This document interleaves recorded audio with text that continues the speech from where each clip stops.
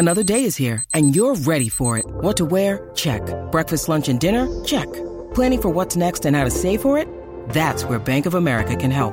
For your financial to-dos, Bank of America has experts ready to help get you closer to your goals. Get started at one of our local financial centers or 24/7 in our mobile banking app.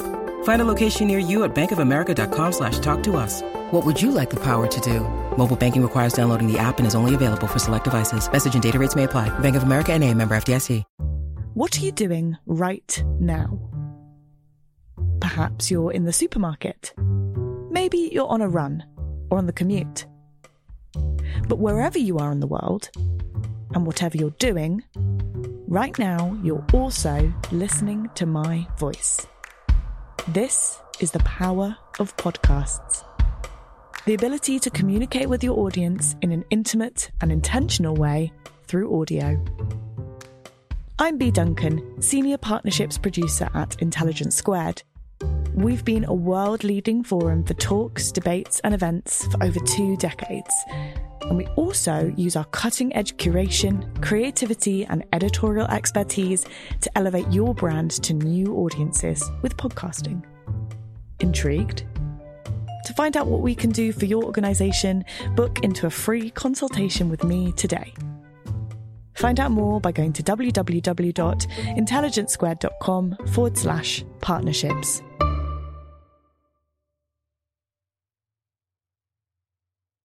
Ladies and gentlemen, Terry Gilliam.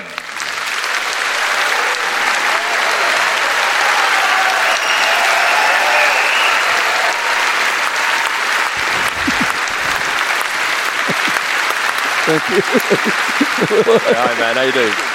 You're there, I think. Listen.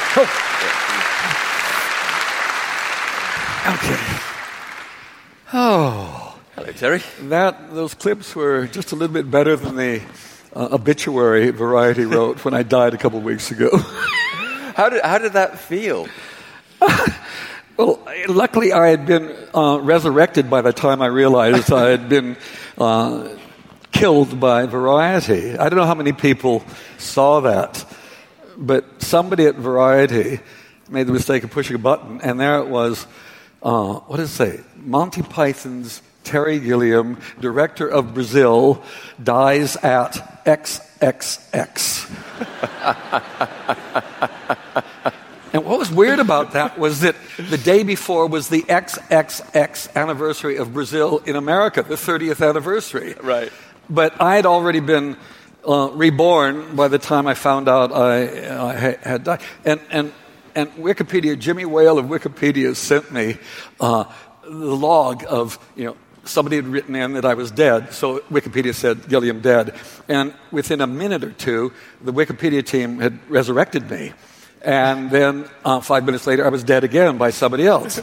And they resurrected me again. And I said, and then I put on my Facebook page, final score, TG2, JC1. Yeah, weird. There's not many people who'll experience that. I suppose you and the Queen, Terry. But and their obituary was really shitty, quite frankly. I said they had rubbished my films in their reviews, and now they're rubbishing me after I'm dead. There's another thing, just before we get into this. This is great, Terry. It's very relaxing. Yeah. What? You carry on, yeah. Can I? What do you got? Well, I've got this piece of paper, because today my daughter Holly sent me this. I don't know if you've seen it, that there's a group called E-Bible Fellowship. And today they have announced the world is going to end. Today. So it's really nice company to be in for the last days. Thank you for being here.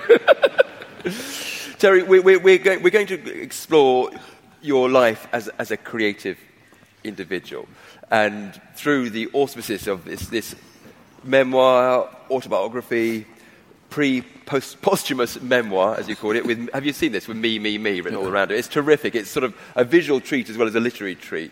On page 6, and I promise you I did get further. I really did. But on page 6, so I got to that age where you've got to take your glasses off to read it. You write, there's a living creature. You're talking about being on the farm and seeing animals die and stuff. There's a picture of you on a pig. There you go, Terry's riding a pig. This is when he's a kid, he's very young. And he writes in this, there's a living creature, there's a dead creature, and there's a full creature slightly higher up the food train. This is knowledge that has served me very well creatively. No, I think but it's right. There's something about growing up in the countryside. Sunday afternoons or Sunday late morning before lunch was you'd go and a chicken would die that day for lunch. And there was nothing more exciting as a kid to watch a living animal have its head chopped off and then headless, it would run around in the yard for a minute or so. I mean, it was like miraculous. Sort of an amazing thing. Yeah, I think it's always stuck with me, that idea of the nearness of death and the amazingness of life without a head. You halfway there. I know. But was that time living in the countryside before you moved to LA when you were 12? Was that a time when sort of Terry Gilliam, the creative, was fully formed with those experiences? I don't know. It was more like Terry Gilliam, the playing around, pissing around, having fun. You haven't changed kind of much, guy. Terry. Exactly. But the going to the church, getting involved with the Bible, loving the Brothers Grimm, the Grimm fairy tales, all that sort of stuff, that all happened at quite an early stage, those inputs. Yeah, it was interesting because we didn't have a television. We had radio. That was our communication without the outside world, in a sense. And, I mean, we lived in the country on a dirt road, swamp across the street, some cornfields over there, a forest behind us. What more did you want, really? It was wonderful. But the radio was what intrigued me, because there was Let's Pretend, which was kind of Grimm's fairy tales and fairy tales. There was The Fat Man, which was about a terrible character who, boom, would lumber in. He was a detective. There was a Catholic quarterback, another radio show. But this whole world of radio was wonderful because there were no images. So I think my whole visual sense came from having to invent the faces, the costumes, the locations, the sets. And I think it's a very important way of developing the muscles of imagination. And in a strange way, it's followed in a sense that when I make a film and I've got a huge idea, but the budget is that big, and how you make that in that becomes very creative, because you've got to be really sharp to find your way around these limitations. And I kind of think, limitations are kind of things that make bombs, grenades work really well. If you got a bunch of gunpowder, you go bang, nothing. But you wrap it in hard metal, and then you've got an explosion. And I think it's been like that with all the work I've done, whether it's animation or cutouts, because it's about the limitations that has forced me to use my imagination as opposed to using my memory of other people who've done great things and I have stolen and copied from them. Without wishing to sort of push you down the road of grumpy old man, do you think sort of kids nowadays are blighted by health and safety and being fed entertainment and information and all the rest of it the whole time? They don't have the opportunities to discover their imagination in the way that you did. Yeah, and I think grumpy old men are blighted by that as well. I want to be able to take my own life in my own hands. But I think there's so much available now. I think maybe that's the problem. There is just infinite amount of things out there. YouTube, whatever. You can play, you can do all this. And it's very hard to focus. I think there's an advantage of having less. Well, let's go back to the BBC and Python. There was the BBC One, 2, and ITV. Right. The choice was 3 if you were watching television, and you had a choice of 3. Now we have a choice of 1,000. So where do we focus it all? Actually, this goes back to my youth as well. Community, where is it now? We're so atomized because of everything being there, and we all have millions and millions of choices, which I just want to know. I want a good cappuccino. I don't want cappuccino with mocha and walnut flavoring and some sesame seeds on top, just served at that temperature. I want a cappuccino. I don't want choice. So it's simple things. And I think that's it. So if you're young and you're inundated also because, well, I'll have to, Harry, our son, when he was 12. We live at Highgate. It's a rather decent place to live. Shops about 100 meters down the road. And, he was actually nervous to go out because he was going to be raped, mugged, all sorts of things were going to happen. I said, it's not true, Harry. If you're really, really unlucky in life, maybe one thing will happen to you in the course of your entire life.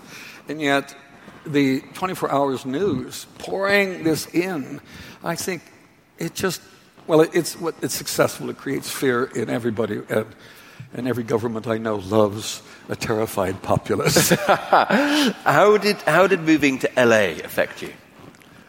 Well, LA was odd because we left Minnesota and we got in the car, my parents, 3 children, and my grandmother, and all squeezed in, towing a trailer across America, heading west. And at that point, I thought California was going to be cowboys and Indians. It's what I'd seen on movies. It was clear.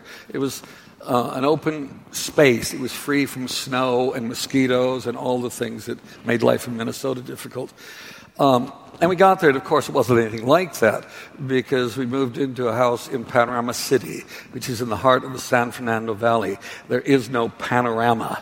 But there it was. And it had just been built by Henry Kaiser of Kaiser Aluminium, or aluminum in America. And for those of you who've seen Chinatown with Jack Nicholson, Jack Nicholson drives out into the valley. It's all orange groves. It's just beautiful. And that's what it was up until the year we moved there. And the year before, they chopped it all down and built identical houses everywhere. And that was a bit of a shock. That was not the California I saw in the movies. But the movies were made around us. There were different places. There's a place called Stony Point that was from our house, 20 minutes drive. And a lot of the old TV westerns were shot there. So you could actually go and climb around and fall and do all the things you do in westerns on the actual location, which is really exciting. So you start sending your cartoons in to Help, and eventually you get a gig there. Yeah. You're working on Help, and then John Cleese comes over to New York as part of a reinvention of the Footlights, the Cambridge Footlights. You see him and invite him to come in and do an animation with you. It's called fumetti, which is it's basically like doing a cartoon with all the different cartoon frames, except it's live action. It's photographs. People speak with balloons. That's what the fumetti is, a puff of smoke. Yeah. In Italian. Oh, sorry. And this is what the thing Help was doing. Harvey had invented this. And it was fantastic. In fact, it was kind of how I learned to make movies, because you need actors, costumes, sets, locations, all that. So I was on the lookout, as my job of assistant editor, looking for cheap actors. We could pay as much as $15 a day. And there was Cambridge Footlights. And it was called, I can't remember what it was called. They looked cheap, you thought? Yeah, well, there was Bill Oddie, there was John, there was Graham Chapman, David Hatch, who went on to be BBC One, running the show, and Tim Brooke Taylor.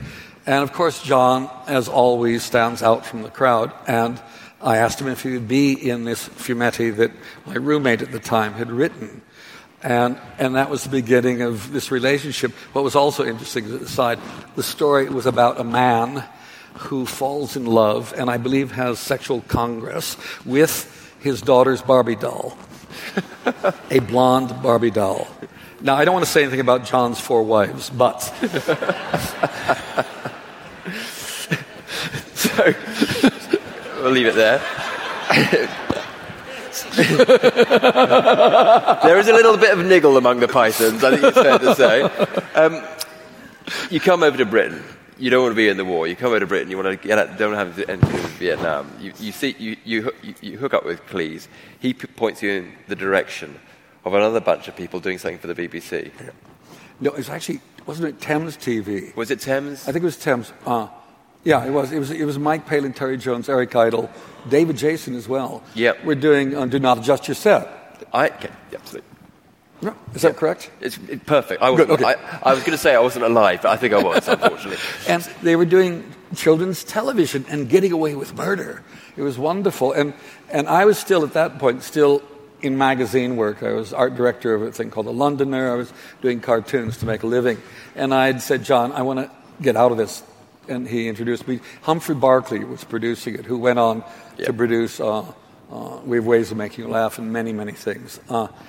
And Humphrey was an amateur cartoonist, and I brought all my stuff there. And I had some written sketches and then the cartoons, and he really liked the cartoons, and I think that's why he bought one of the written sketches and forced on those other people, Mike, Terry, and Eric, who were the writers and performers. And that was the beginning of the connection. And it led... Well, what did it... No, it led... It was one of those things. I arrived, and I, at that point, was wearing a big, long, shaggy sheepskin coat that I'd painted big sun on. I was very exotic looking, apparently. And Eric has always been the one who connects us with the glamorous world, the world outside of Python. And I apparently looked like that to him. Mike and Terry, of course, were huddled in the back with their little nasty little rodental teeth. They hated me. They're very territorial. And that was my sort of beginning of the whole thing. In the end, the funny thing about it is that Mike, Terry, and I are the closest in the group. But it started with difficulty. But we did that, and that led to another show that Humphrey Barclay produced that Frank Muir was doing, called We Have Ways of Making You Laugh. And they brought me on as the resident cartoonist. And I would sit there and draw sketches of the guests before they came out. And one week, Dick Vosborough, who was one of the writers and performers on the show, he had collected for several months Jimmy Young's pun-filled links in the songs when he was a DJ on the radio. And they were terrible puns. But Dick had got 3 months of this stuff, and they didn't know what to do with it. And I said, well, let me make an animated film. And they foolishly thought I knew how to do animated films. I guess this American, bravado just floored them. So they let me do an animated something about this. And I had 2 weeks, and I think it was 400 quid maybe, something to do that. And the only way I could do it was cutting out things. I cut out pictures of Jimmy Young, put his foot in his mouth, did all sorts of silliness.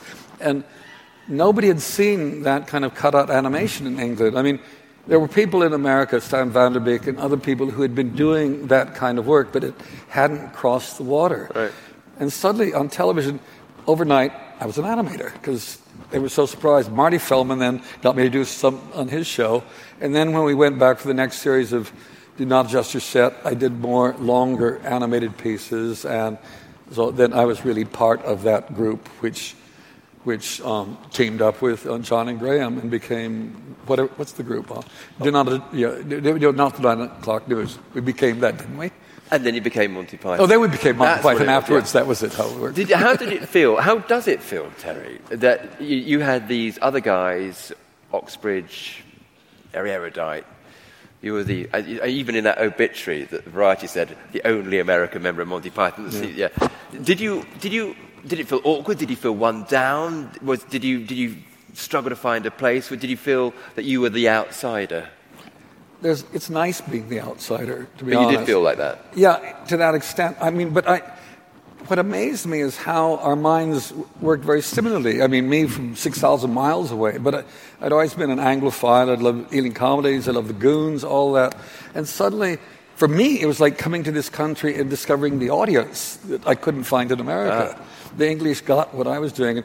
But it was different because theirs was verbal. They were great performers. And I was this creature that made these things that moved and banged and feet came down. But it seemed to be, the balance worked out. I mean, even now, that's why no Pythons have been invited tonight, because if they're present, my vocabulary shrinks to nothing. I'm intimidated even to try to put words together. There's something about them that still they intimidate have power. It's very weird because they are so good verbally, so quick and verbally, and I bang around the place. I eventually get to the point. But there's a precision there that comes from that, which is just brilliant. So in the shows, they would be doing that. But the way it worked, we would all gather. Everybody would, in their different groupings, or Eric on his own, or me on my own, would prepare a lot of stuff. Then we'd put them all together and read it. And I think my function was really clear very, very soon, because the reading out was always a political moment, because is this going to get through, or is that going to... So it was, do we read this before that one? It was, you could feel... particularly John was very good at trying to strategize when to put his sketch forward. And everybody would laugh or not laugh, and then it would go in the good pile, the mid pile, or the bad pile. But I was the one who just laughed innocently, because I didn't have I didn't have a political stance on it. It was funny, I laughed loudly. So I think that became part of my job in all of that, because they didn't understand what I did. You're like the canary down the mine. What? You're like the canary down the mine. There's a bit of that. Yeah. He laughed. That's it. Yeah. Gilliam found it funny. Well, then anybody will find it funny. Yeah. You don't have to be educated to find it funny. We'll put that in. Did you? I mean, it's always odd in hindsight, isn't it? When I was just introducing you, I said that you were probably one of the most successful visual artists of the 20th century in terms of the reach of your work and the connection it made with people. I mean, hundreds of millions of people, quite literally, seen what you've done. And of course, what the Pythons have done, and you with Damien Hirst. Listen. Yeah. Did you have any inkling at the time what you were doing was important? That was the great thing about what we were allowed to do. It was about 6 people entertaining themselves, making ourselves laugh, and hopefully others would. That was it. We never talked about the audience or who we're going for. Was it funny? The 6 of us were the sole arbiters of what was funny or wasn't. And the great thing about it, the shows are very uneven. I mean, there's a lot of crap in there, but that's great. They don't all have to be 100% brilliant, but there's always enough. The large majority is fantastic, and it works. And we were given the freedom at the BBC at that point. Okay, here's 7 shows. Do something, and if it works, maybe we'll do some more. So that was it. They went out, the BBC, the jaws, the BBC dropped because they had no idea what this stuff was. They sold it as a circus. Old ladies arrived, not like the ones we always use in there, but they were real old ladies. And there were no tigers or baboons or anything. But it just caught on, and it caught on quite quickly. I think the 4th show, they pulled it off for the Horse of the Year show. Yeah, that was great, because clearly that was much more important, and there was still some doubt of whether Python could maintain another couple of shows. But the great thing was, right in the middle of the Horse of the Year show, and they're doing some dressage, and the music they're playing is yum da da da da dum da dum da dum da dum da dum. So we got even in there. It was really quite funny. So there was clearly one of these gods up there was looking after us. Do you know what the thing that I love most about your work, this common thread which runs through every single thing you've done, from your cartoons to your animation to your directing, is this passion for the human imagination, this refusal to believe that there is only one way of looking at the world, that there is this thing called magic. I keep wanting to believe it exists. I'm never sure. I get to do it in movies, and I actually look at my life and saying it's been magical. I mean, come on, none of it makes sense to me. It's just this wonderful, bizarre time we're put here. And I find the media tends to drag us down, limit, control, push. And I don't want to... I'm not a fantasist. That's the one thing I think is different, because it's about how you deal with... the 2 things there, reality and fantasy, and it's the tension between the 2. Yeah. It's the struggle between the 2 that is what it's about. That's why somebody was asking me to talk about sci-fi films or fantasy films. They don't really interest me unless they're... At least a great chunk of it is grounded in reality. Trying to unearth some truth or another. Yeah, because it's a struggle here, and it's an interesting one. I mean, there's a line in Time Bandits, when all the Time Bandits are being taken up with the Supreme Being, and Fidget is left behind, and Fidget gets into the group, and he said, "Can't the boy come with us?" Yep. And I think it's Ralph Richardson's line is, "No, he's got to stay here and carry on the fight."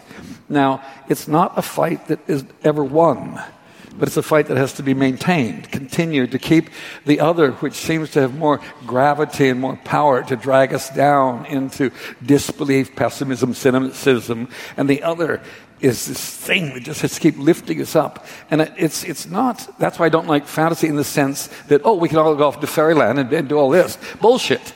No, it's this one in Brazil when Jonathan, Sam, is flying, trying to, no, he's not flying, he's grabbing on the rope to go after Jill, and Ian Holm, as the brick man, drags him back. And that's the moment to me, that's the moment. I don't know.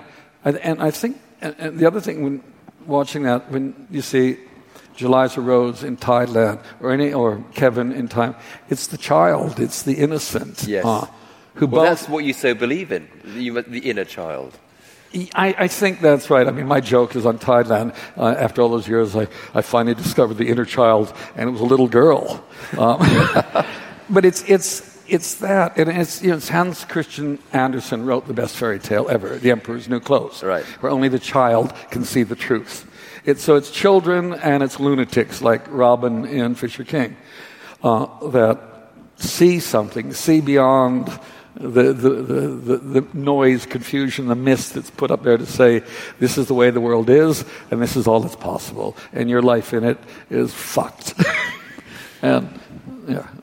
The events calendar is filling up here at Intelligence Squared, and to create each one, we obviously rely on some brilliant guests and onstage talent. But behind the scenes, there's also a producer, a production team, and the budget in the mix too. You've got to keep an eye on all of that stuff in one place. NetSuite is the #1 cloud financial system, bringing accounting, financial management, inventory, and HR into one platform, slashing manual tasks and errors. And you can cut the cost of maintaining multiple systems because it's super easy to get started. NetSuite exists in the cloud, you see, no hardware needed, so you're cutting IT costs too. That's why over 37,000 companies have already made the move. And now, by popular demand, NetSuite has extended its one-of-a-kind flexible financing program for a few more weeks. Head to netsuite.com/squared. That's netsuite.com/squared. netsuite.com/squared.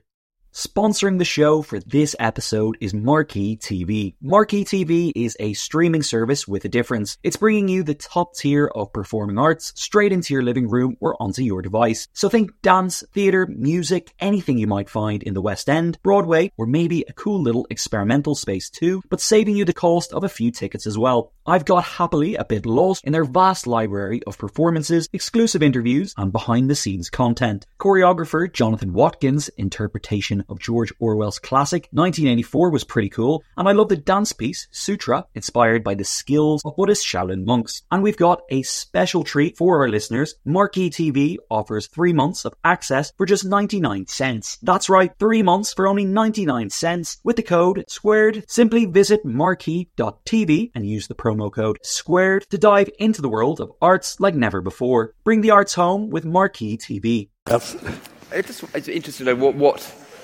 what your state of mind was then and how you felt about yourself. Just doing a bit of quick mental arithmetic, you were around 40. It was 81 Time Bandits.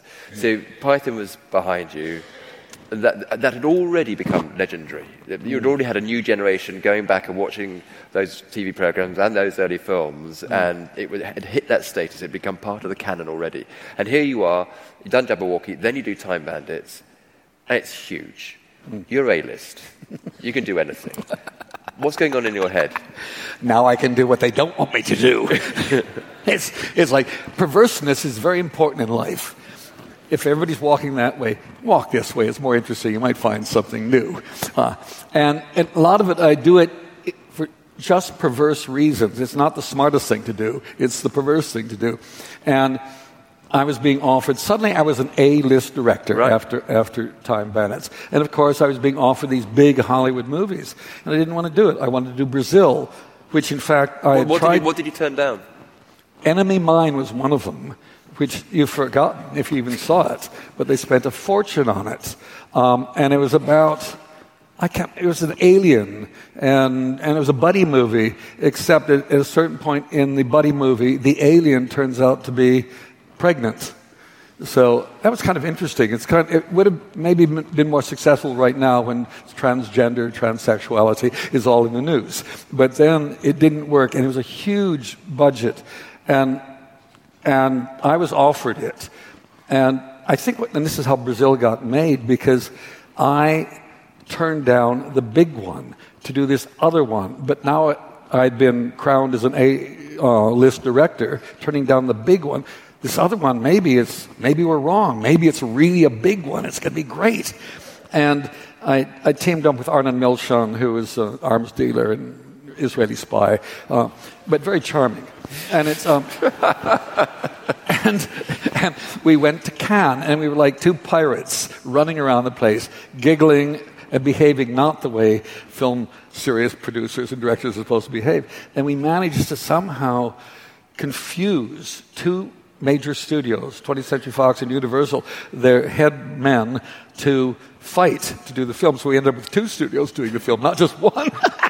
And we did it. And then the fun really started. We made Brazil. You regretted that, did you? Must have done. Not for one moment. We made Brazil. 20th Century Fox had it for the world. It came out in Europe, and it got really interesting reviews. It was good.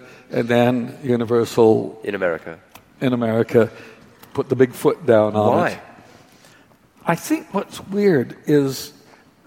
Sid Sheinberg, who was my nemesis at that point, head of Universal, I think he really admired the film on so many levels, but yet it had this downer ending. It wasn't a happy ending. And it had some confusing things in there. If we could just get rid of those.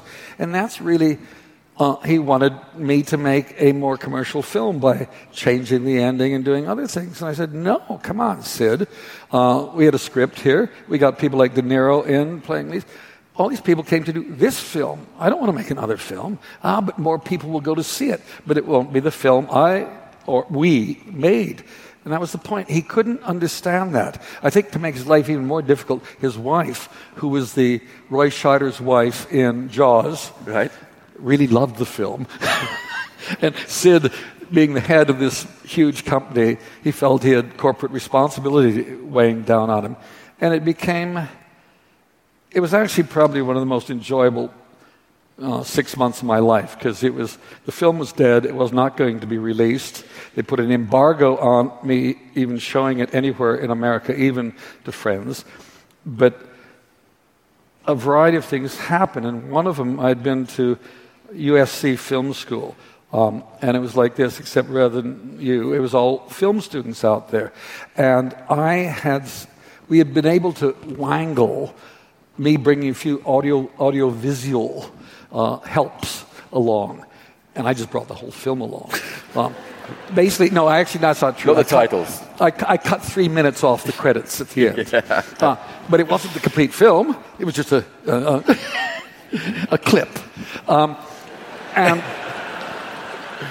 that's being creative, right? Being creative. Yeah. And what was so funny, it was... my lawyer was on the phone to Universal's lawyer, because here we're at USC Film School. Now, the problem with USC Film School is it's all financed by the studios. It produces the directors of the future for the machine of Hollywood. And the head of production there, the one who's in charge of the projectors and all, refused to do it. He refused to turn on the projector. He thought he'd lose his funding. Yeah, he was not going to deal with that. He was not going to betray his financiers. He took this on himself. My lawyer, while I'm talking to all these students about filmmaking and everything, I'm saying, watch what's going on. This is the reality of filmmaking, not about where the camera goes or the color of the drapery. It's this. So my lawyer is talking to the lawyer at Universal, whose name, and this is wonderful because it's Brazil.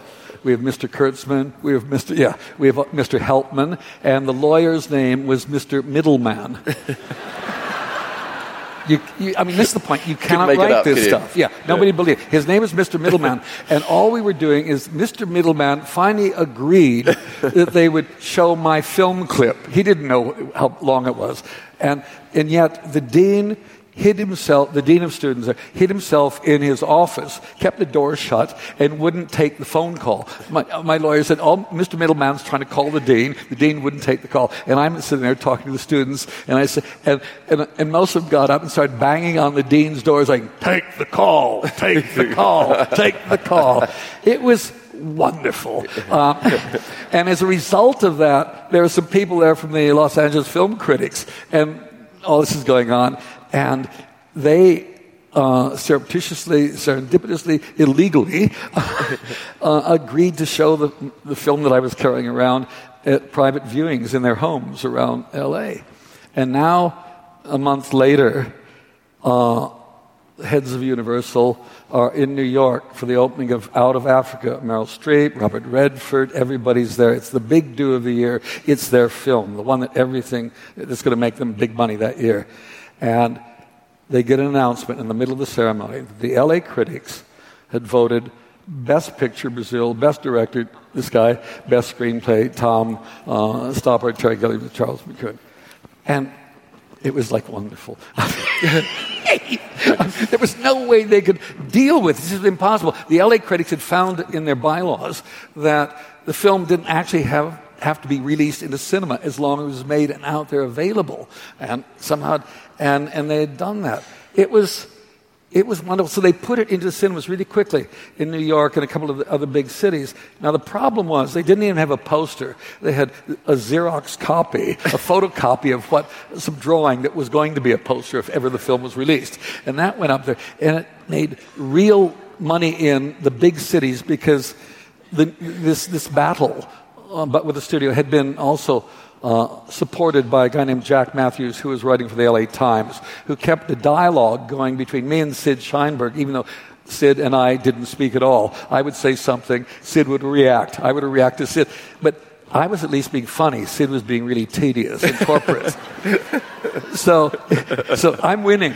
And we did another thing. I took out an ad in Variety, the one that just killed me a couple of weeks ago, and all the ads are basically big ads to say how much money we made that weekend. Mine was black-rimmed like a funereal announcement, the death of something.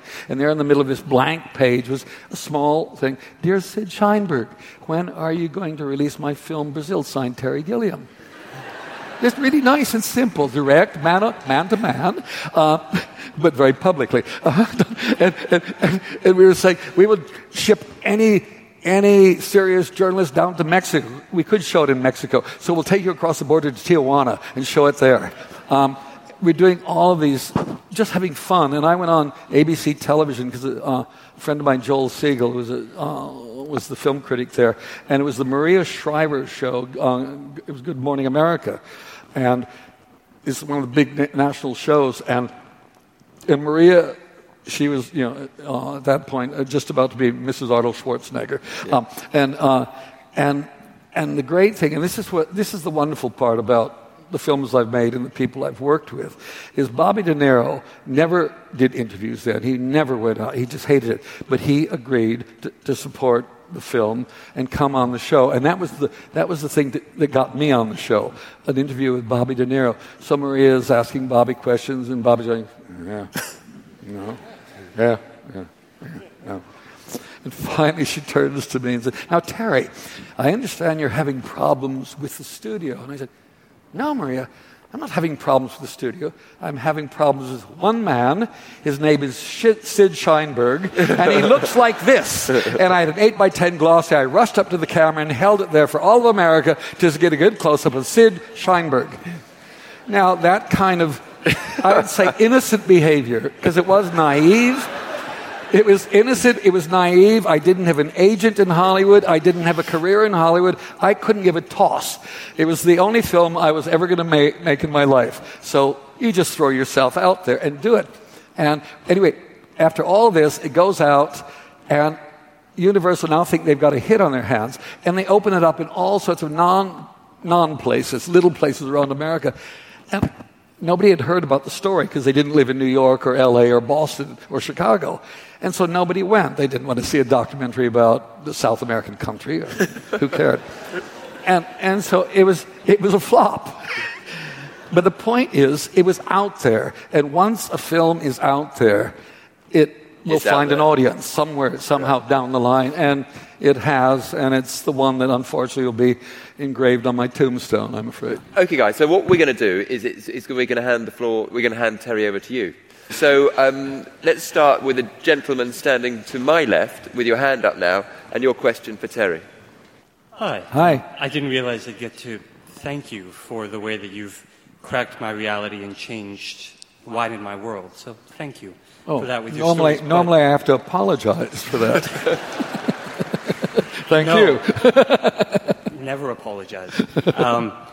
But I think one reason that your stories have touched me from seeing Time Bandits when I was 8, because I guess my parents were onto something, it is grounded in the characters. And I wondered if you could speak a bit about your process of discovering or creating them, because with imagination you can do whatever you want. Right. So. Yeah, I don't know. I don't know how I do what I do, and I don't actually sit down to try to work it out. I mean, in the case of Time Bandits, okay, I wanted to do a film. It was from a kid's point of view. I didn't think the kid could hold the whole film just on his own. So let's surround him with some people the same size. So we start, those are the way I work. and then it became, and then then it became the idea. First was, I remember, it was the idea of stealing something, and then running back in time before the crime was committed. So that seemed like a nice idea. And then, and now we got these little guys there, and why not have them working for God, help them in the business of creation, and the fact that heaven and all of its glory is boring, and a life of crime is more interesting. So it all works with that. And then I hand it over to Mike Palin, and he makes the characters wonderful. It's how it works. So I mean, because what we haven't talked about is collaboration and any sort of creativity, whatever you are, even if you're a fine artist, it is about collaboration. Yeah. And you are quite specific about what you bring to the party, the visual, the imaginative. But you always work with great writers. Well, I have to, because I'm not a very good writer. I mean, I can write situation, I can write the ideas, I can have ideas about the characters, but I don't write good dialogue. It's very simple. And so I always work with people who can. And I love working, and I think that comes from, once you're in a group like Python, and even though I was separate to some degree, it was always collaborative. And I love working with other people, and it's one reason I got bored with animation, because it's just me and the paper. And I love other people's ideas. I love the need that I have to argue for why I want something. I've got to convince somebody else, which is very important, rather than just saying, I want it. And so the whole process. And I love also, and that's when the actors really become wonderful, because you've spent a year or so writing it, preparing it, getting everything ready, and you go to work, and now the actors come in, and I spend a lot of time choosing, hopefully, the right people. And then they come in with very different ideas about how to do a scene. And so the daily business of shooting becomes surprising all the time. It's interesting. Yeah. You've got to be on your toes. It's not me just following my storyboards and say, it's an iterative process. Yeah. And the process, it's very organic in a sense. And then nature comes in and rains when it's supposed to be a sunny day. So everything is shifting it. So the whole process is alive. It doesn't mean it's fun. Most of the time I'm screaming and tearing my hair out because it's not the way I want it. But the point is to surround yourself with people who are really good, who are opinionated, who aren't yes men. I watch so many filmmakers and see they're surrounded by yes people. Sycophants. And no, I want people that argue with me, that say, "What are you doing?" I mean, I remember the first time we were doing Time Bandits, I got myself in a corner, literally shooting into a corner, and the whole set is back there, and I couldn't quite make it work. And the prop guy came by, and he said, "What are you doing, Terry?" And prop guy talking to a director like that, wait a minute, there's a hierarchy here. No, but he said, "What are you doing?" "Why are you doing it?" "Well, just do that." I said, "What?" And basically I said, get out of here. And I just didn't stop. He's absolutely right. And so ever since then, I just listen to everybody. And I'm not neurotic or insecure to reject all these ideas, because ultimately I'm smart enough to know that I have the ultimate power of deciding yay or nay. And I keep saying to people, because people think I'm an auteur. I'm not. I'm a filter. Yeah. It's what I am. That's all. The ideas come from everybody. Yeah. And I get the credit or blame. That's my job. That's all. Question on the right-hand side now. Thanks. Hi, Terry. Hi. Do you know about zines and more modern comic books? Do you read them? And would you ever think about making one? Because I'm sure we'd all love to read it. No, I've gotten away from it. It's so weird. The things I really wanted to do are now possible, whether they're big sci-fi comic book films, which I always wanted to do. Now I don't. And it's the same with comic books. I've kind of just drifted away. The comic, I remember leaving America and having been involved in comics and all, and being in this country, and there weren't really comic books then. I mean, there was Beano and a few things, and all my friends were now very famous people in America: Robert Crumb, Gilbert Shelton, all those guys. But then there were the French, which I discovered when I came over here: Métal Hurlant, Drouillet, all of those guys. But Terry, just about in. I mean, Alan Moore.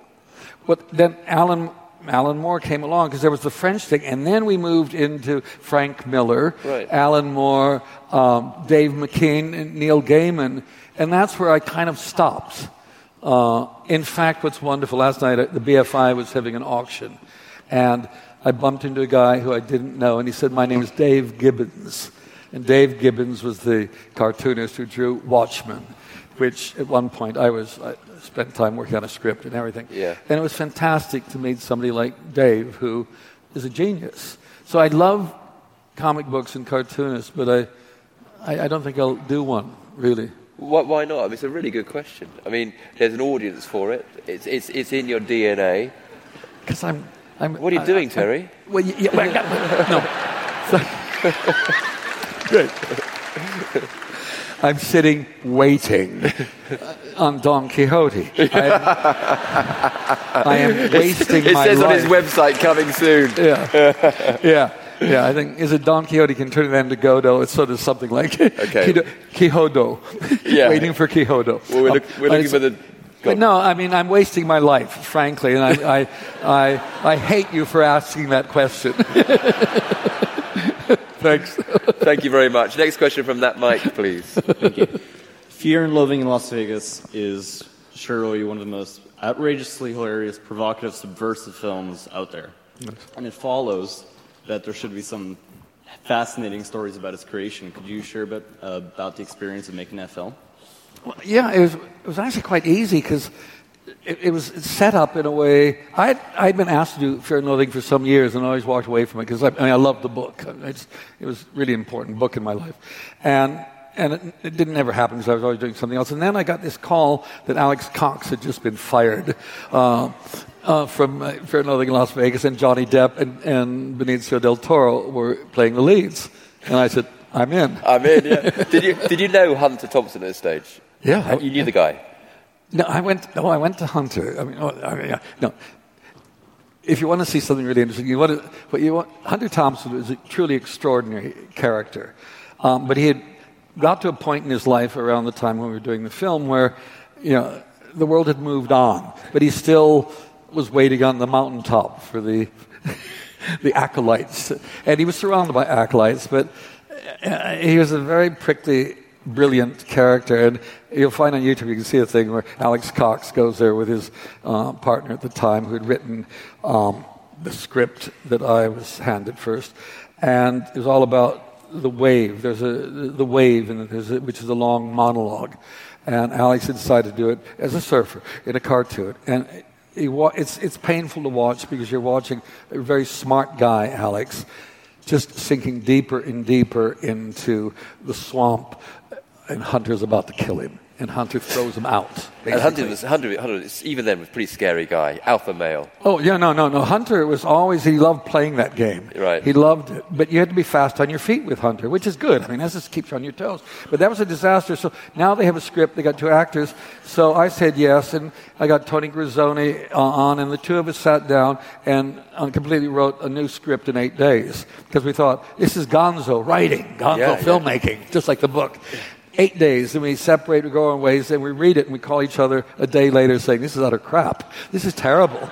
So we spent 2 more days and fixed it. Anyway, but it was really, it was like the book was there, and the book was the Bible, and so it's an editing job. You pull that out, you do that. And one of the things that had been in none of the previous scripts that had ever been written was the North Star Cafe scene, where Ellen Barkin is playing the waitress, and Johnny and Benicio come in, and it's a very uncomfortable. It's a really bad scene when Benicio is threatening her. It's ugly, and you're watching Johnny Hunter doing nothing, just being sheepish. It's a painful scene to watch. It is brilliant, but it had always been cut out because it was too painful. But we were in that position because of the 2 stars to say, let's go back to the book. Let's do what nobody else was doing, and we did. Off we went to Vegas.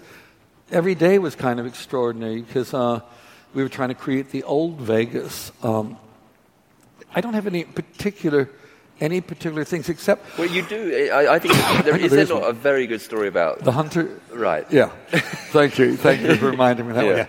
Because we then get back after Vegas to L.A. and we're shooting at the old Ambassador Hotel, which is supposed to be the nightclub, what's it called? I can't remember, where the Grateful Dead, or not the Grateful Dead, the Jefferson Airplane are playing. And it's a scene where Johnny, as Hunter, wanders through, and it's got a sort of monologue over it. And he suddenly sees himself. We decided, and Hunter was going to be in the movie. We said, Hunter's there. This is one day he was on the set. You mentioned casting mistakes earlier, didn't you? I know. Yeah. And this is typical. Hunter's on there, and he's destroying the set. He's drawing attention. He's throwing bread rolls at me. His buddy, Harry Dean Stanton, is there. It's just chaos. And now we're in overtime. We've got all these extras, and now we've got to get Hunter. He's got to sit down. Johnny just has to walk by him. Johnny does a sort of double take. Hunter pays no attention to him. He sort of looks up at him and then goes back to it. He won't go to the table. He's this recalcitrant sheep that... the producer, Johnny, we're all like sheepdogs trying to muscle him in there. Hunter, come on. And he said, no, I'm a journalist. I wouldn't be sitting in the middle of the like, it's fine, doing that. I wouldn't do that. No. And the producer, Layla Nabulsi, besides being a Palestinian, was a woman. And she was Hunter's ex. And Hunter had given her the rights to the thing. So Layla was very clever. She understood Hunter really well, so we got the best-looking girl from the extras and put her on the table that Hunter's supposed to. The bait was there. And then Hunter was lured over, and he's there, and he's singing, now we're going, now we're ready. The band's playing music, lights are going, and here's Johnny, and we're following, he's doing the thing, and he does the double take. Hunter's too busy talking to the girl. And, okay. Let's do it again. Okay. It's a nightmare. He's doing everything to just bugger the scene up. Finally, we got one out of him. And he was like, Hunter, I don't ever want to see you again. Just go away. But the scary thing about the film was when we finished it, of course, we wanted to show it to Hunter. I mean, Johnny and I just were, he was a hero to us. And we kept setting up these screenings, and we were terrified of it. And every time the screening would be set up, Hunter, for some reason, didn't make it. Some problems, all sorts. And it turned out he was as terrified of seeing the film as we were of showing it to him.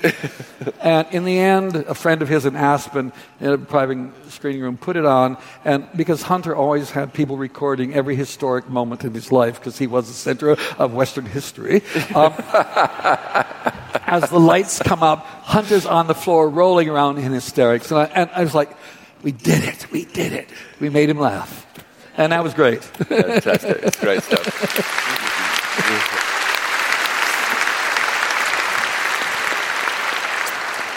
Yep, on the right. Shoot. Hello. Hi. Hello. Hi, I was just wondering, are there any more recent directors or actors whom you really respect and would have liked to collaborate with? actors or directors? Yeah. Well, let's start with Michael Fassbender. Yes. I've seen Steve Jobs. He's extraordinary. The real Steve Jobs has vanished from my visual memory. It's Michael Fassbender. He's extraordinary. I mean, there's so many great actors out there. There's no question. But he, at the moment, I think Tom Hardy is extraordinary. I think there's some really good. I mean, Britain right now has got really good connection. We've got those two guys. We've got Eddie Redmayne. We've got Benedict Cumberbatch. I mean, it's a pretty good crowd. And it's a nice, varied group of people. So there's all sorts of possibilities here. I don't know. I don't spend much time thinking like that. I just think about whatever project I'm working on, who's right for the part. Well, talking of which, then. Yeah, exactly. Just to hone that question, Don Quixote. We shouldn't know. I've given him a scotch. We're going to get it all. It's going to be fine. No, you're not. You're really not, because the more I talk about it, the more I know it's not going to happen. The curse is real, I'm convinced. I mean, how much more can you do? Ready to shoot. I should be shooting now. You know, in May, we were getting ready. Prep was going to start at the beginning of June. In the middle of May. With John Hurt. With John Hurt playing Quixote. And John announces to me he's been diagnosed with pancreatic cancer. Now, I mean, John is my Quixote in my head. I've been thinking about him for 2 years. And a couple of weeks ago, I mean, we just had to have a long talk because I've been dragging my feet. And there's no way at the moment that I can get him past the insurance doctors because the part is an essential element. And the last time I had to go at Quixote, the essential element was carted off in a medical helicopter, and the insurance company had to pay a fortune. So I've had $15 million, wasn't it? Yeah, I know. And so I've had to say no to John, and now I'm kind of flailing around, to be quite honest, about who to replace him, because he's so he's a great actor. Yeah, and it's in my head. I mean, I made the movie with John playing the part, and so in a sense, I've got to rewind that movie and write another movie in my head. So I don't know where it's going at the moment. Okay, that's a great answer. Okay, over here on the left-hand side. Oh, hello. Thank you. First of all, thank you for giving me such visual ways to look at the world. You've taken me from looking at the life straight on to kind of looking at it slightly from the side, and it's much more interesting that way. Right. When you were promoting Dr. Parnassus when it came out, I heard that there was a bit of difficulty you had with the studio, especially in the States. Surprise. With your choice of how to promote that. Can you talk about that a little? I'm not sure they had any difficulty. I mean, they just didn't promote it. Well, because you had, Johnny Depp, you had Heath Ledger's last movie. You're absolutely right. Okay, it's Sony Classics is the company. Name the company. I will give you their address later. Sony Classics really liked the film, and they got it. The problem with Sony Classics, they really have no money to promote a film because they're owned by Sony, and Sony's thinking really about the DVD sales down the line. The film is only just to get some awareness. So you've got Heath Ledger's last movie, Johnny Depp, Colin Farrell, Jude Law, blah, blah, blah. And it's a big film. And you need to promote it like a big film. You can't just say, oh, we're going to release it, we're going to show it at a few little festivals and let word of mouth build. The general public knows that stinks. Something is wrong with it. I mean, it's just crazy. I mean, in Italy, they promoted it like a big film with this star-studded cast. It made twice the money in Italy than it did in America. I mean, so that's not about the film. That's about the promotion and distribution. They put it into cinemas. There were sort of a couple black and white ads, small ones, in the newspapers. I have so many friends who had came to L.A., they didn't even know it was there. So that is the real problem. And it did well on DVD, but it's about how you promote a film. It was like when, Time Bandits. I did the poster. It came to doing TV ads for it. And I said, well, let's do three different kinds for three different audiences. One for children, Saturday morning. One for the Saturday night live crowd, the Pythons, and then just for a family audience. And they said, no, because it'll confuse people. I said, no, the kids watch it on Saturday morning. Don't watch Saturday Night Live. It goes on. And that's what we did. And it went out. It went to number one. It ran for weeks. But it's kind of interesting. It's about the selling of film. When we did... Was there an issue with Parnassus because of the situation with Heath Ledger? No. I mean, what happened with Heath, in a sense, because Batman came out before us, and Warren Brothers, Warren Beatty and his brothers, Warner Brothers were very good at selling Batman and the Joker being Heath's last film. It was absolutely brilliant. It was like we didn't exist. Right. And I don't know if it was, I'm sure it was conscious. I don't take it personally, but that's what happens. It's no holds barred. But they were very good at telling the world that was the film that Heath died on. It's how you communicate. When we did Fear and Loathing, one thing, it's a college audience film to start with. That's going to be your prime audience. And I discovered that Universal decided to release Fear and Loathing during the summer break. And because their thinking was, all the college kids will be free. They can go to the movies. The point of releasing it to a college audience is while college is in session, because it's like a pressure cooker. It's a ready-made community. Yeah. One person sees it, says, wow, and whoop, overnight everybody wants to see it. And this is Universal, the head of marketing, makes these kind of decisions. You realize these are really stupid people. And of course, Fear and Loathing did nothing in the box office. But it's alive and well, and the head of the marketing is long gone. Finally, over here on the left. Hi, guys. Hi. It's just lovely to listen to you speak, and thank you so much for everything you've contributed. It's really lovely to hear those kind of stories in terms of you starting your career with the BBC and going from kind of like, I'll do an animation, don't have a fucking clue how to do an animation, but I'll do it anyway. But I suppose my question is, like, you've kind of done every single element of the film process in terms of kind of, I don't know, animating, visualizing, producing, directing. And even just from like the physical battles that you have to go through to get your films produced, it's incredible. But I suppose, what do you define yourself as in this world where everything needs a definition? That's interesting. Terry, how do you see yourself? I don't know. A Renaissance man without the Medicis to finance my...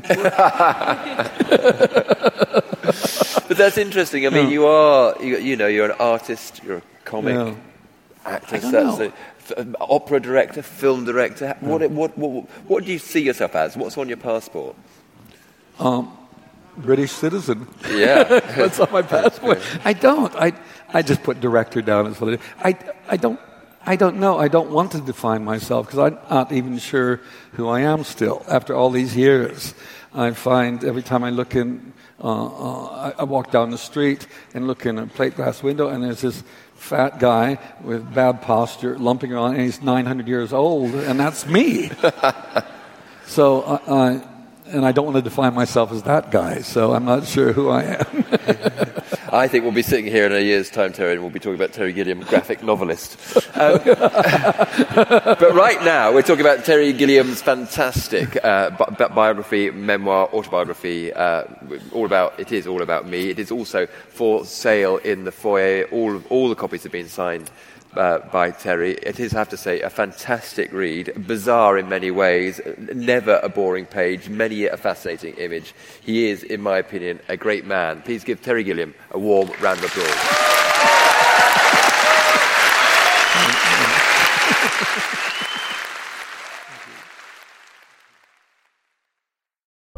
What are you doing right now? Perhaps you're in the supermarket. Maybe you're on a run or on the commute. But wherever you are in the world, and whatever you're doing, right now you're also listening to my voice. This is the power of podcasts. The ability to communicate with your audience in an intimate and intentional way through audio. I'm Bea Duncan, Senior Partnerships Producer at Intelligence Squared. We've been a world-leading forum for talks, debates and events for over 2 decades. And we also use our cutting-edge curation, creativity and editorial expertise to elevate your brand to new audiences with podcasting. Intrigued? To find out what we can do for your organisation, book into a free consultation with me today. Find out more by going to www.intelligencesquared.com/partnerships.